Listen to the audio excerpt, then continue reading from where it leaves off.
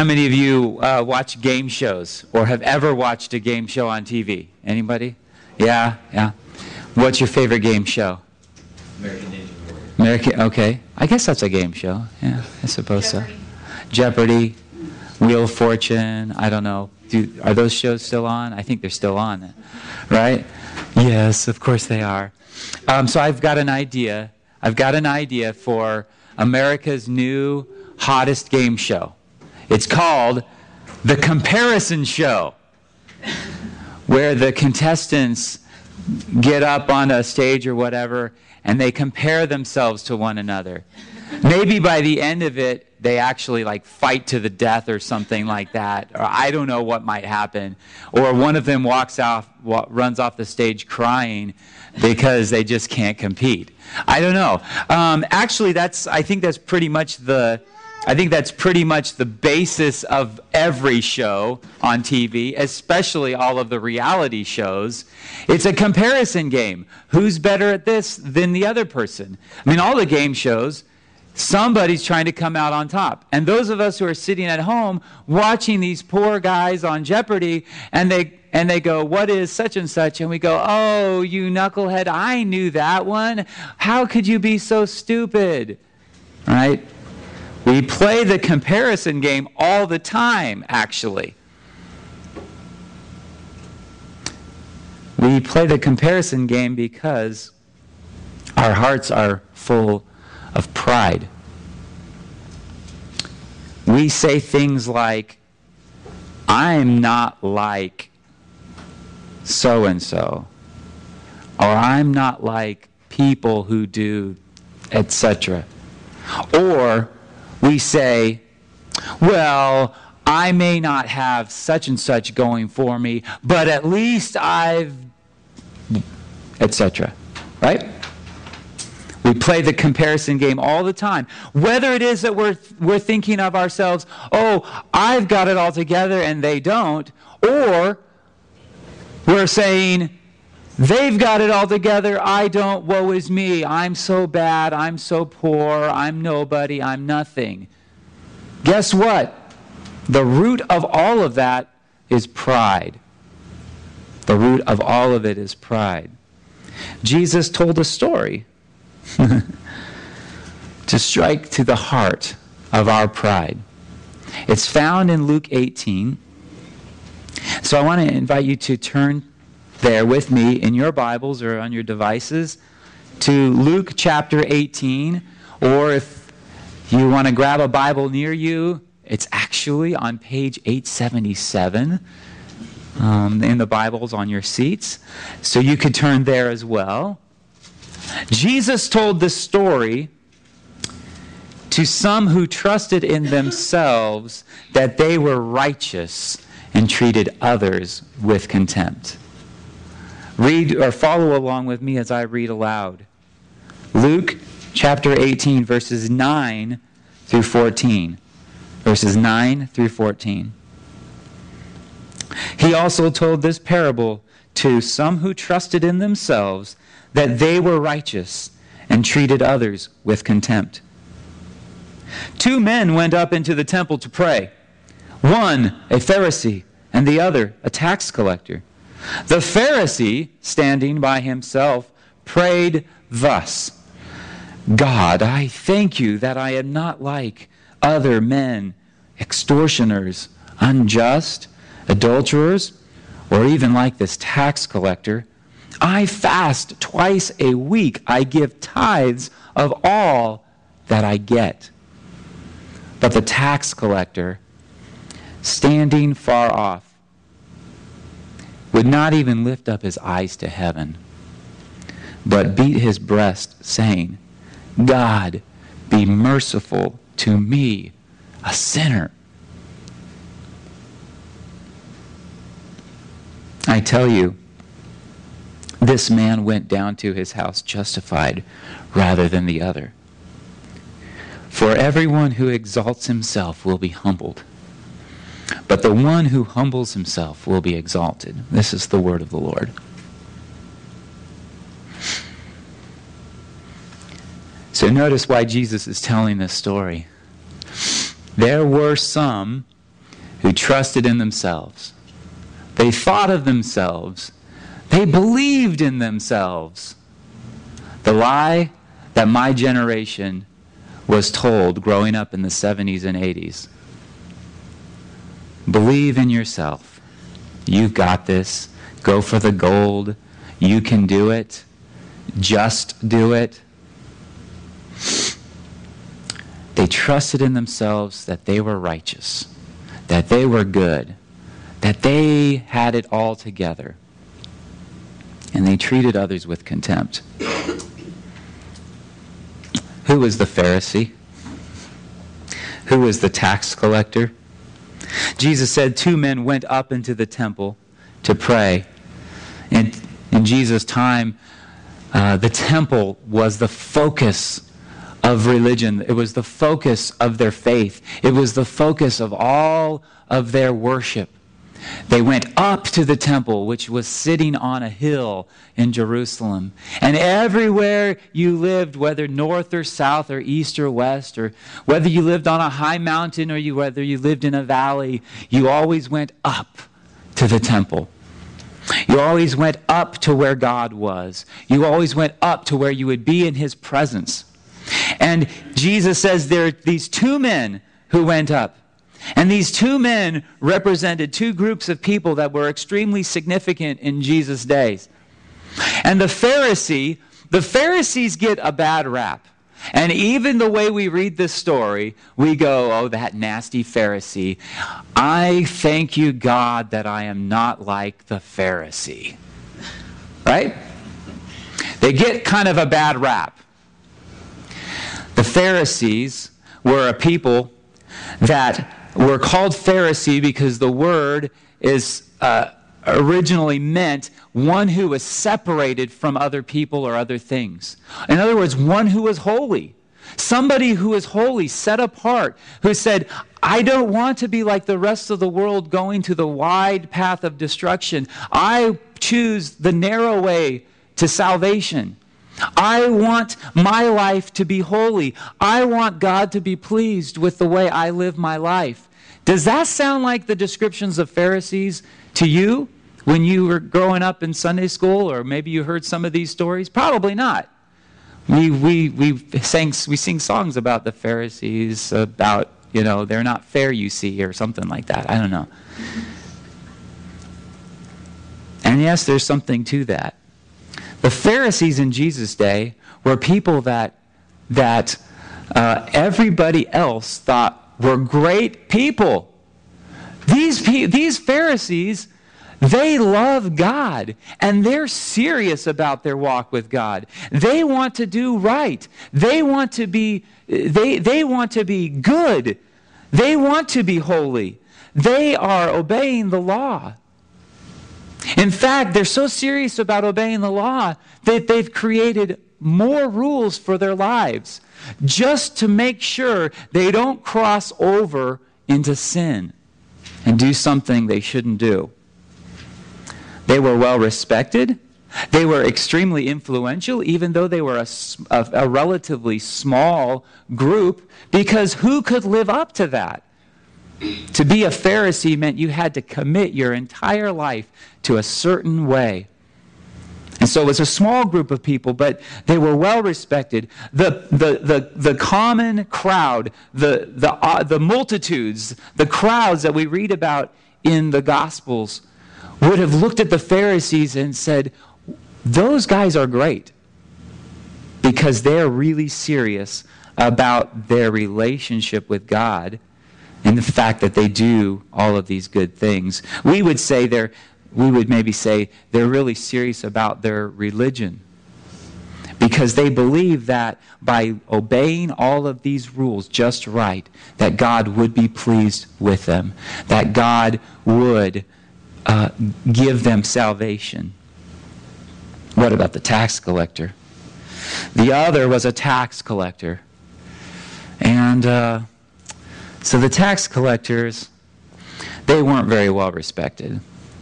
And they were a relatively small group as well. There weren't very many who were tax collectors. But the tax collectors were there because the Roman Empire wanted to collect taxes from everybody who was part of the empire.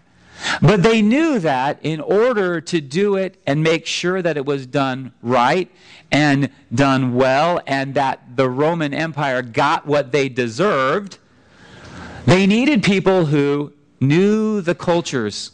They needed people who knew the language of the people they were taxing. So what they did was they identified individuals who wanted a leg up in society.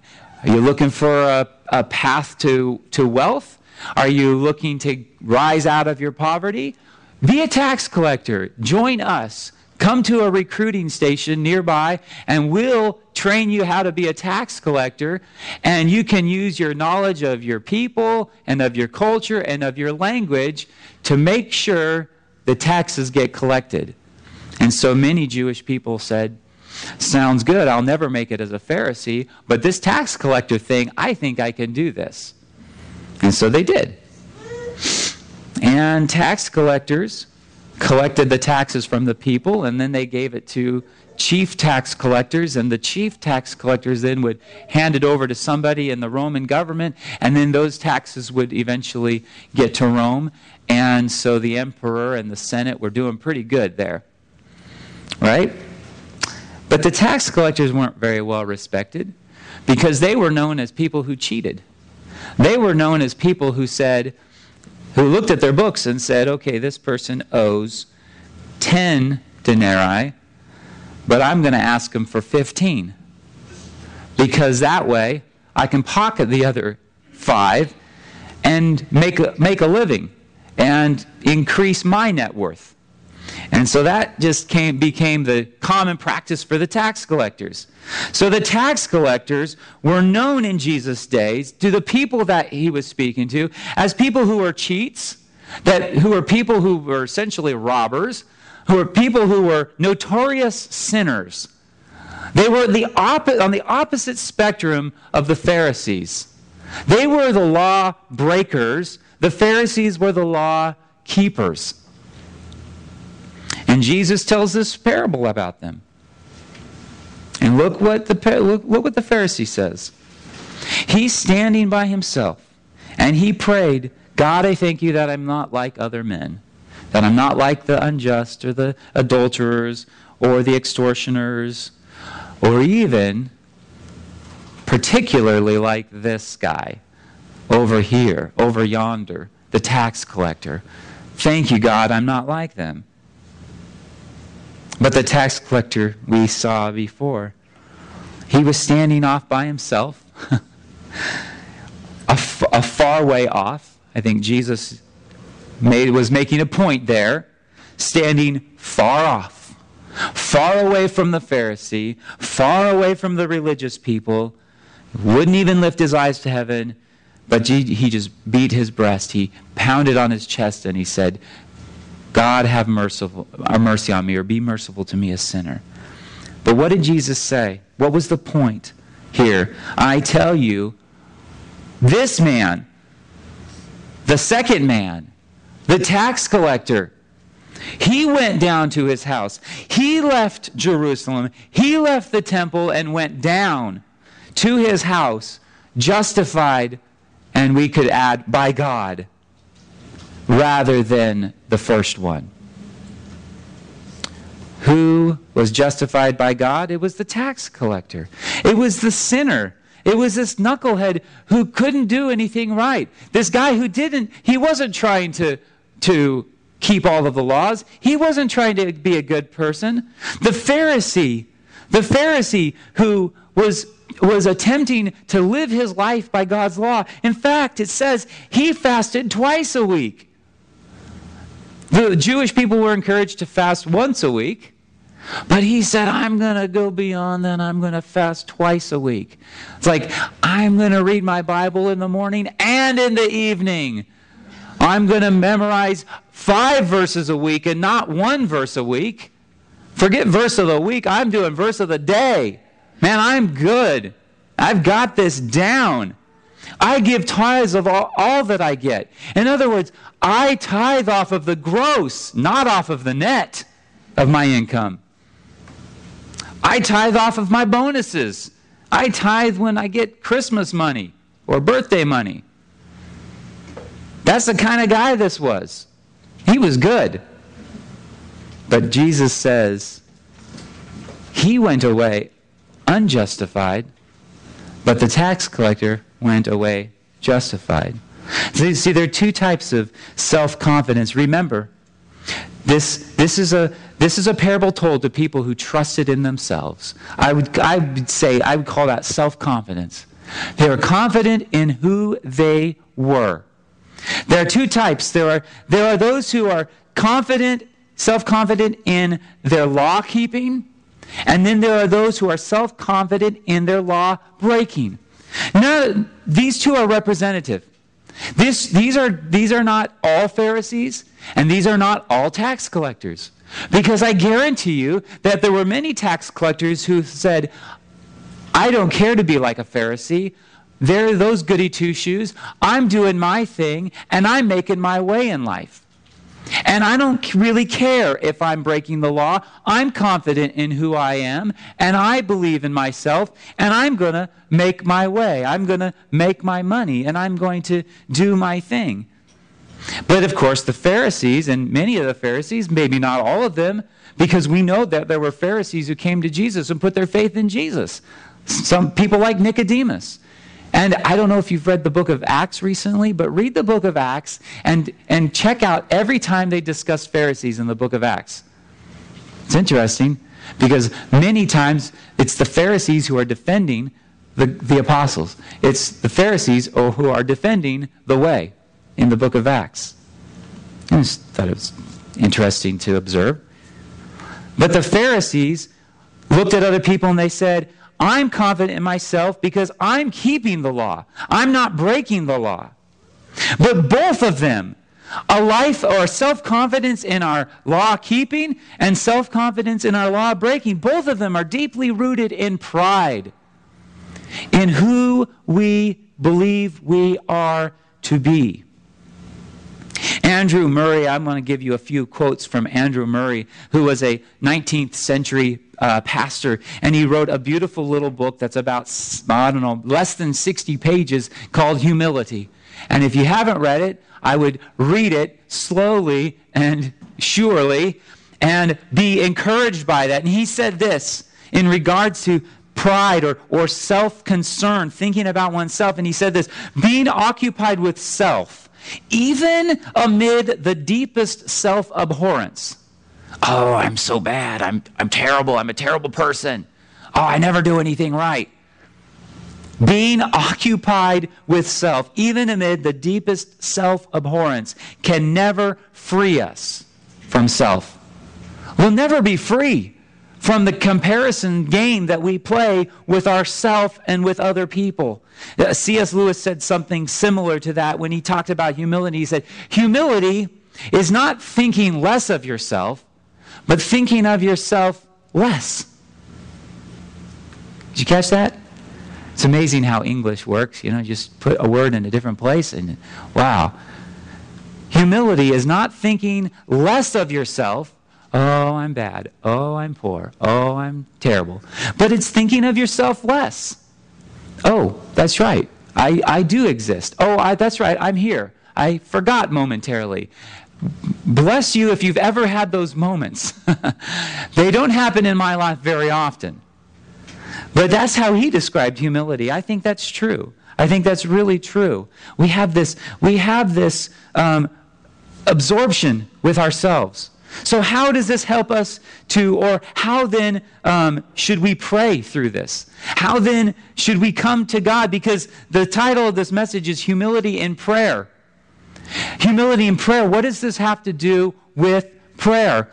The tax collector and the Pharisee, they're both praying to God. They're both going up to the temple. They're both coming into God's presence. And one of them is full of self-confidence and trust in his own righteousness, full of pride. And the other one has debased himself. The other one is humble. The other one is thinking a lot less of himself and a lot more about the holiness and the greatness of God. Pride, though, struck at the heart of the Pharisee. and caused him to treat others with contempt, and also messed up his own relationship with God. Andrew Murray, in another place, he wrote this. He said, and this was an exhortation to his readers, he said, "May God teach us that our thoughts and words and feelings concerning our fellow men are his test of our humility towards him."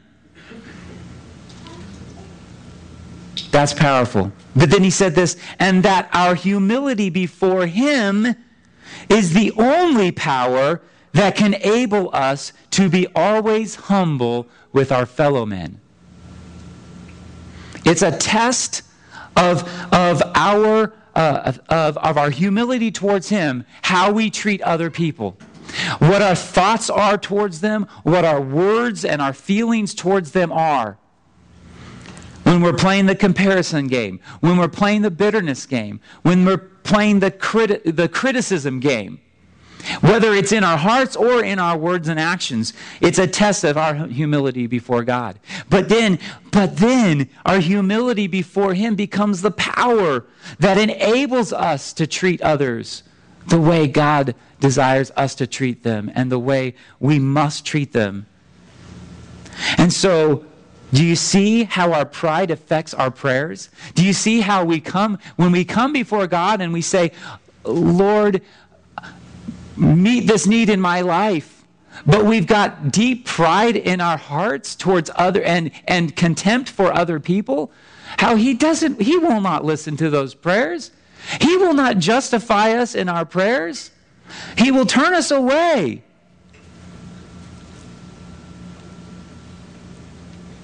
Can we pray more like the tax collector? Can we come before God like the tax collector? This passage has been on my heart for 4 weeks. Because we started this summer series on the subject of prayer. We looked at the Lord's Prayer, and we saw how beautiful it is and how it summarizes a lot of different ways that we address God. And in a lot of ways, our Acts model or that process of praying, the adoration, confession, thanksgiving, supplication, are really even modeled in that Lord's Prayer. But we look at that Lord's Prayer, and for a lot of us, we get a little intimidated. How could I pray like that? I mean, that's Jesus. He's saying, pray like this, and should we just maybe the best we can do is just repeat the words, but how do we make that kind of prayer go on in our lives? And how do we do adoration the way God deserves to be adored and praised? And how do we confess when we're so ashamed of our sins and our failures? And how do we do that? There's so much pressure. And then I thought about this passage and how the tax collector said, "God, be merciful to me, a sinner." And I think sometimes maybe we just need to just put on the brakes and step out of the car and say, "I know I'm going in that direction, but right now I just need to say, God, be merciful to me, a sinner." And just pray that cry to God. And not worry about whether our words are accurate, or whether our words are full of this, or whether our words are full of that, or are we praying the right way, or are we praying the wrong way? But just say, "God, be merciful to me."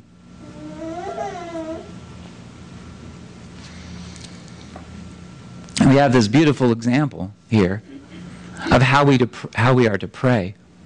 But I think the reason why the tax collector was able to pray like this is because he believed some things. He believed some very significant things. And he prayed with a certain quality or certain characteristics. And I want to give you 4 suggestions. And I wish they were going to be up on the board. They're not, but you could write them down.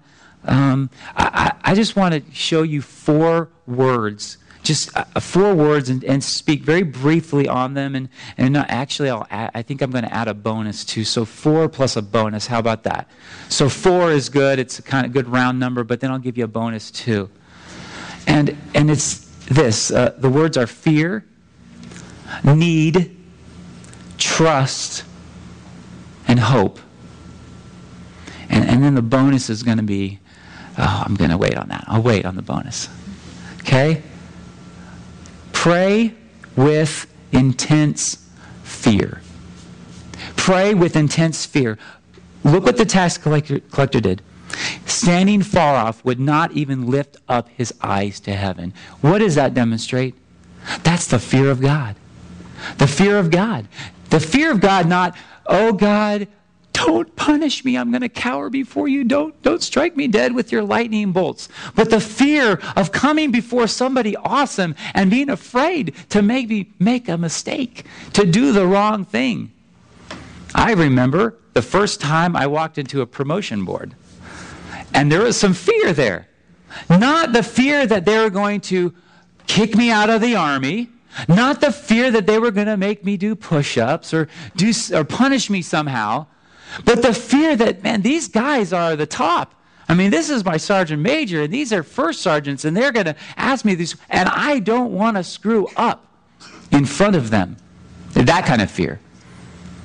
Fear that comes from deep love and respect and acknowledgement of the greatness of the one that we go before in prayer. And so pray with intense fear, and the tax collector modeled that and demonstrated that. Do you have that attitude when you come to God in prayer?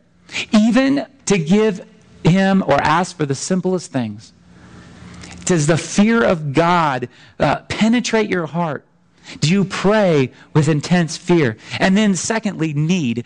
Pray with confessed need. I didn't know what another way to put that. There probably been in many ways I could have put that, but confessed need. In other words, we acknowledge our need and our dependence on God. We acknowledge our true, the true issues in our lives. God, I need this. God, I need you to help me with this. I cannot get by without you.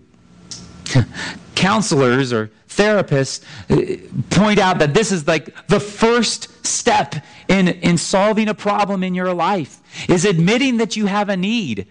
Denial is the first thing to break through. You're talking to someone, and as a counselor, as a pastor, as a non-professional counselor, I've listened to a lot of people share their concerns with me, and I've heard them out, and I want to say, you are living in denial about something. You are telling me all of this stuff. You think the problem is this, you think the problem is that, you think the problem is this, but really, you're denying the heart issue. I usually don't come out and say that, because I'm not a professional counselor or a therapist. But that's sometimes how I feel. But we need to confess, what is that issue? What are the real issues that we're going through? And verbalize those before God. Know that we're dependent on Him. Know that we need Him. Know that He is the only one who can meet our needs. And come before Him with that kind of attitude.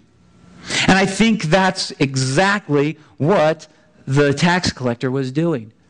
He came right out and said it. God, be merciful to me. Why? I'm a sinner.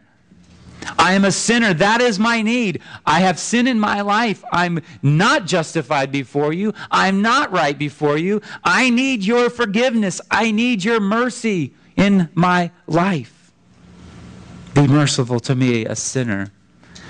Pray with confessed need. We have fear, we have need, and trust. Pray with submissive trust. Submissive trust. We submit ourselves to God when we pray. We say, God, only you can do what you can do, and I trust you to do it. Have you ever gone into surgery? Some of you have. What's your level of trust? I mean, there may be a lot of fear, there may be a lot of uncertainty, but at the end of the day, you have to lay on the table, and you take the anesthesia, or you take the local, and you let the doctor, you let the surgeon do his thing. You cannot do it. You can't fix your problem. I remember lying on my stomach the very first time I got an ESI,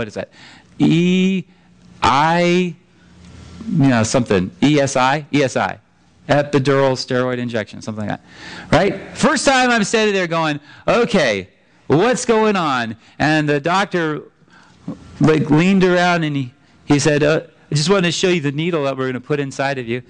And I said, really? And I had to calm myself, and I had to be still, and I just had to let him work and do his thing and trust, submit to the doctor.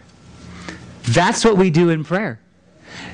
The tax collector, standing far off, would not even lift up his eyes to heaven, but beat his breast, saying, God, be merciful to me, a sinner.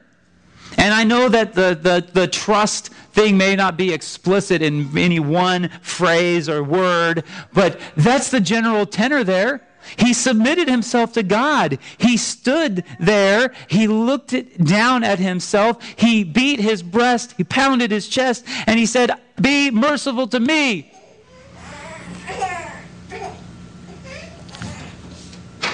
He knew that God had He had the sovereignty. He had the right to judge him, to punish him, and he submitted himself to God in prayer. Fear of God, need of God, trust in God, and then hope. Hope in God. Pray with confident hope. How many of us pray hoping, being confident that God's going to answer our prayers? Because there are those times that we've experienced where we've prayed and we've said, God, help me with this. God, grant me this. And what's happened? He hasn't answered that. He hasn't always done that. He hasn't always given us what we asked for. He hasn't always done what we want. So how should that encourage us to pray with hope?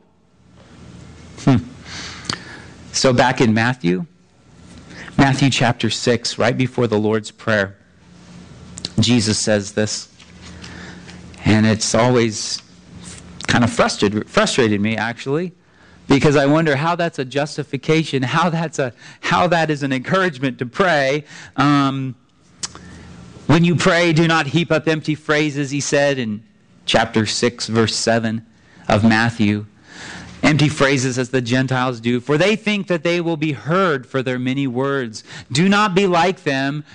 The basis for that is, for your Father knows what you need before you ask him. So, two ways we could take that. Oh, he already knows what I need, so why bother asking him? Or, confident hope. He knows what I need before I even ask him. He knows what I need. He knows what I need. And so, when we pray confidently. We confess our need. We submit our need to God. And then we have confidence knowing that he may not give us what we're asking for. Tim Keller, in his book on prayer, which I would recommend to you. So there's two books. I've just dropped two books for you. So put them in your queue and read them. Okay, Humility by Andrew Murray and Prayer by Tim Keller. And in commenting on this idea, he says, we have confidence in our prayers because he doesn't always give us what we ask for. Because he knows what is best for us. He already knows what we need, even if we don't ask for what we need. Right? We may ask for something else. We may ask for something different. But we can be confident before God nonetheless because he loves us and he knows what we need. He's a good heavenly Father and he always gives us good gifts. So I said there was a bonus, right? Fear of God, need of God, trust in God, hope in God. And here's the bonus. Grace. Pray relying on grace. Because we don't always know what we should pray. Right? We don't always know how we should pray. And we sometimes worry ourselves that we're not praying the right things, and maybe that's why God's not answering our prayers, and then that strikes at our hope, and then that erodes our trust and our confidence, and then it causes us to keep our needs to unconfessed and keep them to ourselves, and then our fear of God starts to dissipate. We need to be reminded of the grace that God gives us in prayer. The grace that God gives us in prayer, that He allows us to pray because of Jesus and His goodness and His love for us and what He did for us.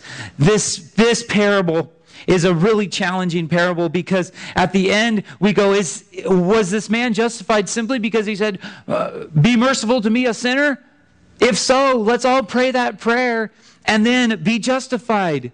But that's not what was going on there. It was a heart issue. A heart thing was going on. A heart that was contrite. A heart that was broken.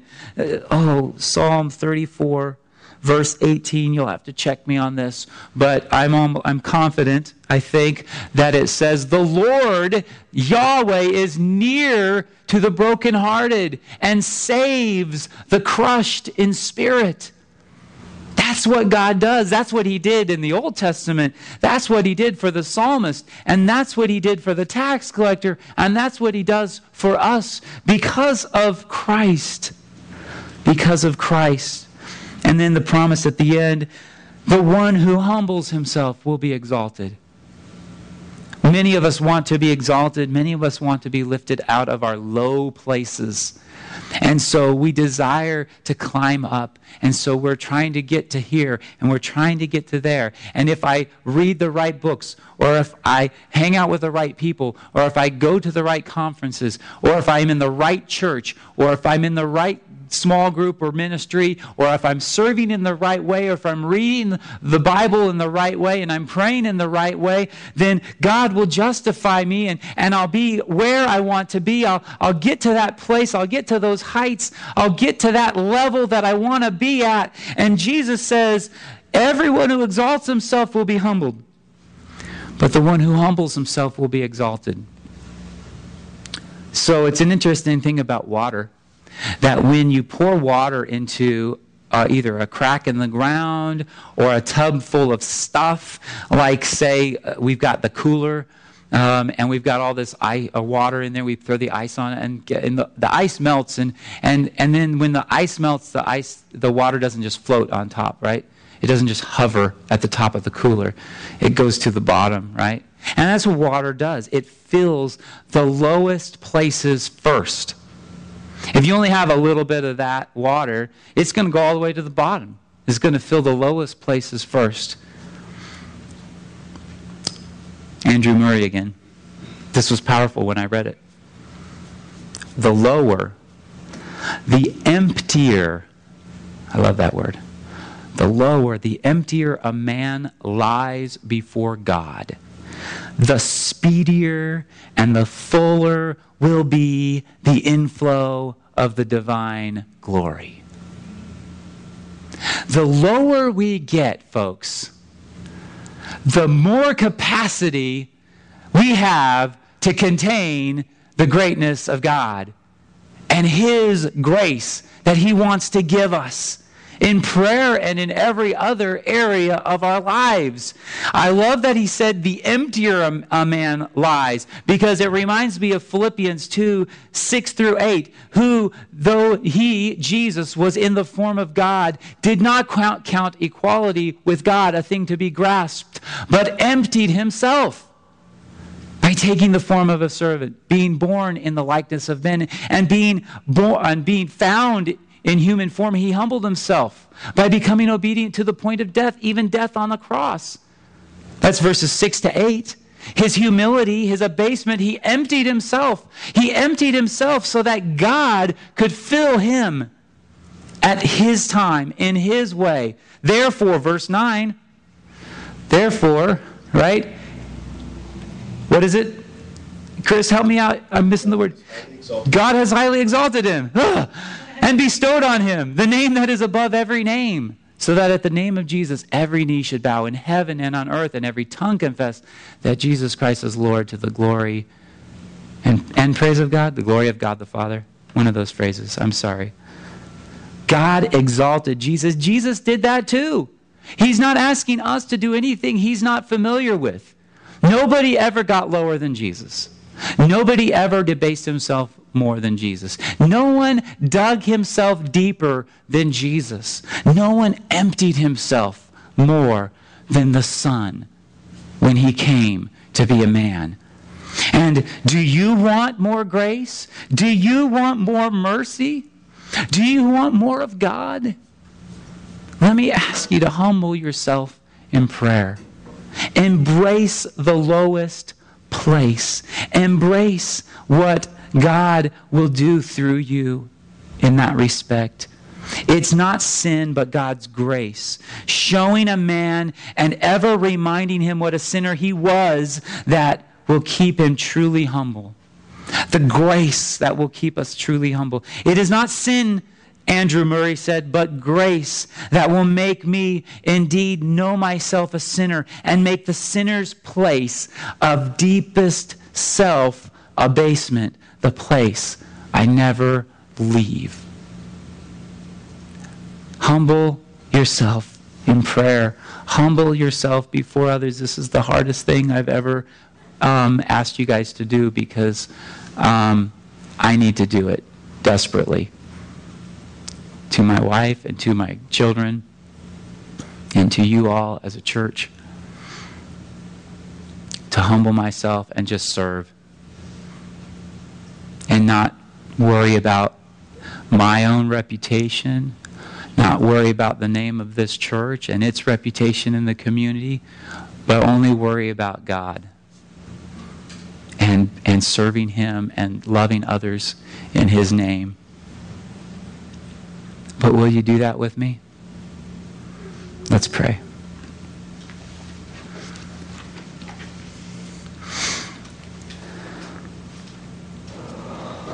Amazing grace, how sweet the sound that saved a wretch like me.